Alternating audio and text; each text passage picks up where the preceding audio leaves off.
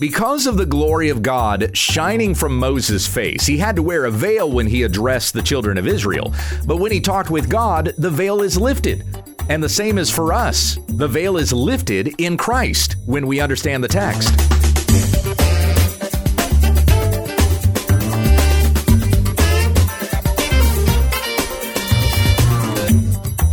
Many of the Bible stories and verses we think we know, we don't. When we understand the text is committed to teaching sound doctrine and rebuking those who contradict it. Visit our website at www.utt.com.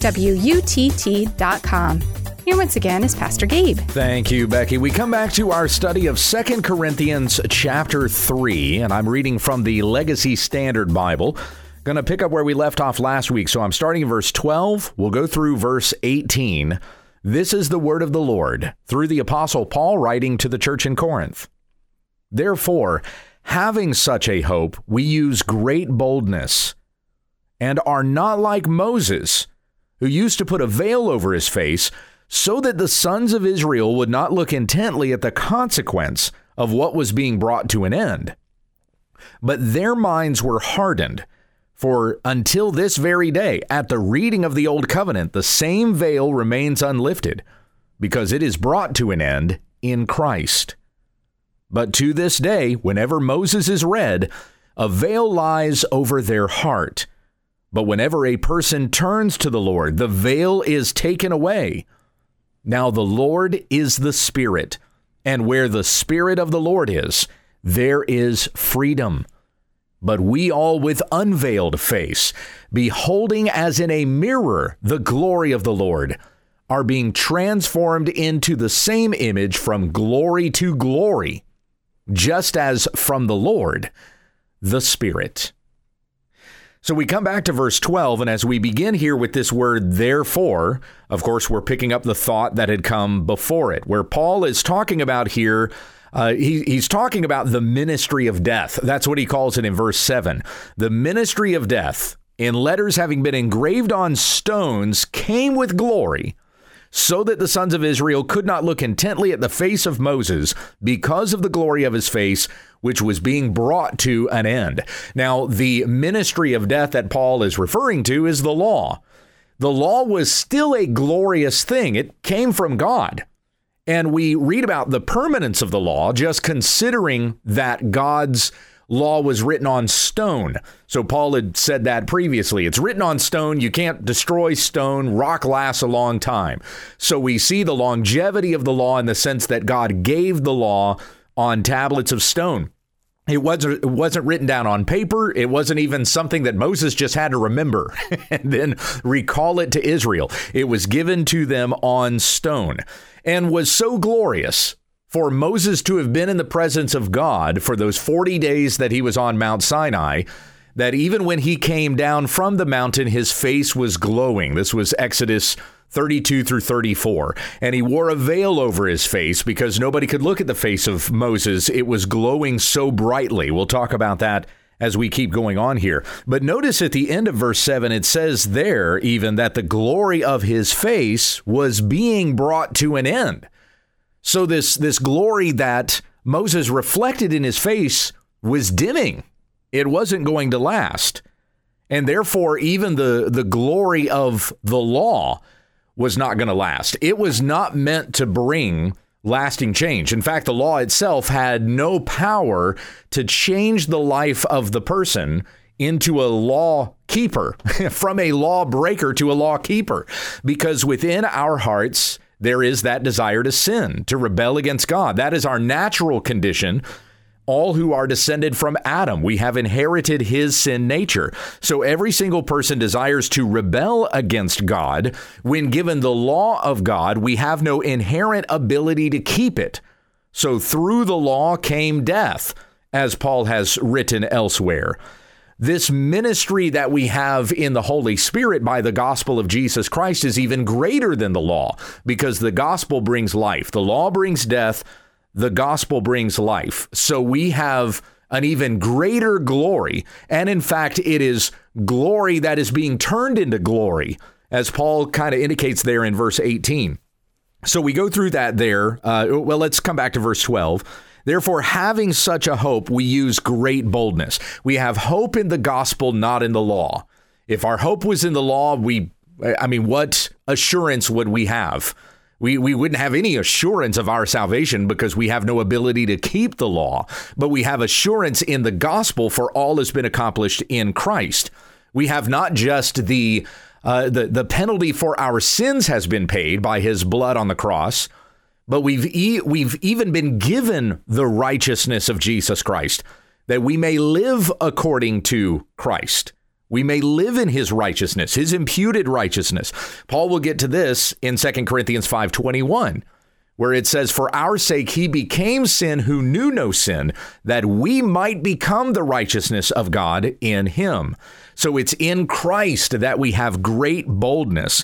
We're not like Moses, who used to put a veil over his face so that the sons of Israel would not look intently at the consequence of what was being brought to an end, that they would not look intently at this glory which was fading. Because what kind of ministry would that have been to the Israelites to see this glory in Moses' face, but to realize that it was fading, that it wasn't going to last, that the law was even meant to point to Christ. It was not meant to point to an ability for us to be righteous. The law itself was a shadow of things that were to come, that in Christ, all of the things in the law and the prophets are fulfilled.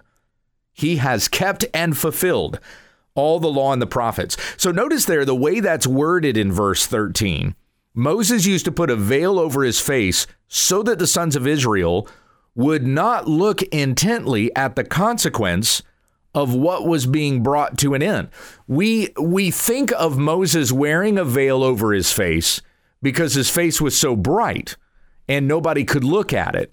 And I think I even said as much toward the beginning of the lesson today. But the reason, according to Paul's commentary on that very thing in Exodus 32-34, the reason Moses wore the veil over his face was so that Israel would not look at the consequence of what was being brought to an end, so that they would not realize or recognize that the glory is fading.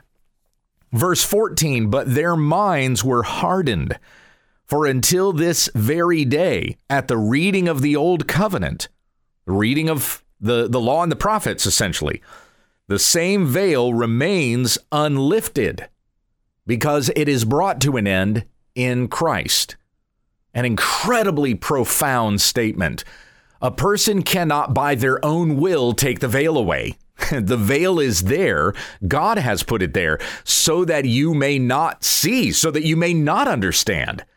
Deuteronomy 29:4, yet to this day, Yahweh has not given you a heart to know, nor eyes to see, nor ears to hear. You cannot by your own volition, by your own will decide, well, now I'm going to believe.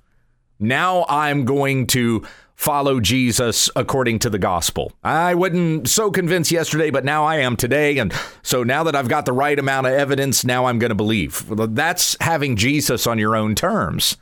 As soon as Jesus meets this standard, these qualifications, then I'm going to turn from unbelief to belief. Your belief is not dependent on you. Your belief is because God has lifted the veil and given you eyes to see and ears to hear what is in Christ. And this is brought to an end in Christ. The veil that was over your face, that was over your heart, was unlifted until Christ lifted it. Verse 15, back to 2 Corinthians 3, verse 15. But to this day, whenever Moses is read, a veil lies over their heart. Now, this, of course, refers to the Jews who had the oracles of God, right? They had the Old Testament, but they could not see Christ because a veil was over their heart. That's the immediate context of that statement. But this is true of every person who does not believe in Jesus. To this day, whenever Moses is read, a veil lies over their heart. In the Jerusalem Council that we read about in Acts chapter 15, it's mentioned there that the the law of Moses was read in their midst in all the synagogues. And it's talking there about how even Gentiles had the opportunity to hear the law of Moses read, the law that was given by God to the people of Israel through Moses. It's a law that was given to Israel, but it applies to every single person. God's law was not just applied to Israel. It's every single person who will be judged according to this in the end. What were the works that you did? Did you do the works of God according to Christ, or did you break his law? By what standard is he going to judge those condemned on the last day? It's going to be the standard of his own law. So everybody had the chance to hear the law. Mentioned there again in Acts chapter 15, how the law of Moses was read in their midst. Those who did not believe God did not believe because a veil was over their heart. It doesn't matter whether they were Jew or Gentile.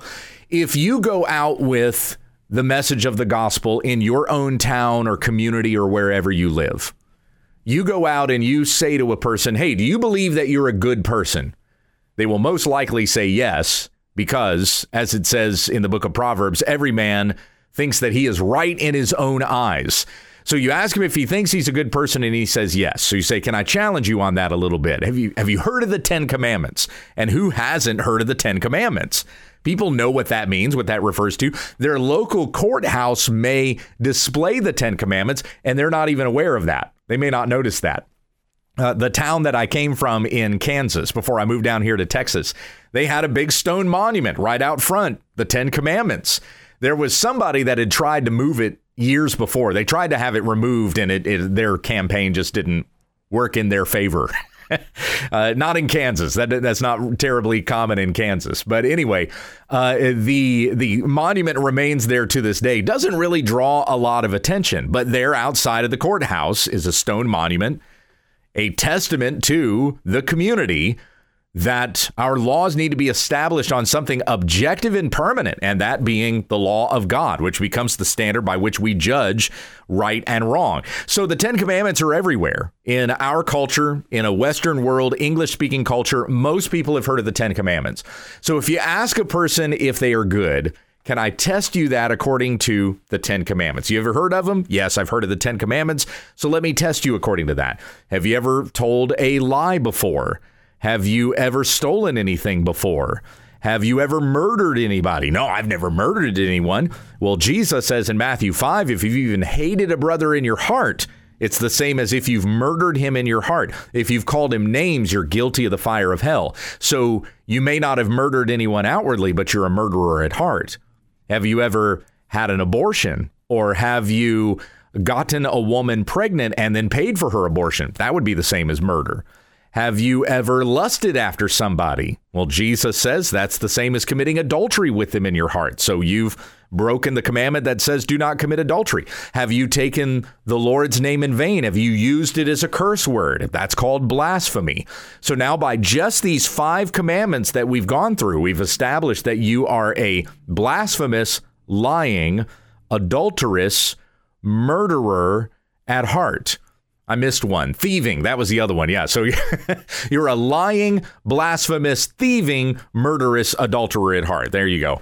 And so just by the standard of the 10 Commandments there, if you were to stand before God in judgment, would he send you to hell, or would he receive you into heaven based on the standard of his own law?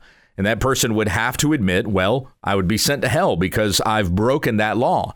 So then you say to them, would you like to know how you can receive forgiveness? That you can be made right with God. Having broken his law, now how can you have fellowship with God again?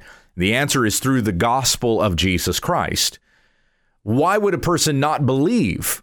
Well, even if you were to give them the 10 Commandments, why would they continue to go on saying that they're a good person? Because a veil lies over their heart. They're not convinced that they're a rotten sinner in need of a savior because there's a veil. They're not going to see Christ as the savior because there's a veil. They're not going to worship Jesus. They're not going to see God as holy. They're not going to understand that they are deserving of God's wrath because there's a veil. And that's the case with everybody. Doesn't matter whether they are Jew or Gentile. The person who does not believe because there's a veil that is over their heart. Their minds are hardened, as it says in verse 14. For until this very day, at the reading of the old covenant, the same veil remains unlifted because it is brought to an end in Christ. How is the veil lifted? Christ lifts it. Verse 15, but to this day, whenever Moses is read, a veil lies over their heart. Now, verse 16, but whenever a person turns to the Lord, the veil is taken away. Now, that's actually an Old Testament reference. There's a cross reference there. What is Paul quoting in verse 16? Whenever a person turns to the Lord, the veil is taken away. It's Exodus 34:34. So it's in Exodus 34 where we read about the shining face of Moses. In verse 34, it says, whenever Moses went in before Yahweh to speak with him, he would take off the veil until he came out, and then he would come out and speak to the sons of Israel what he had been commanded. He would put the veil back over his face.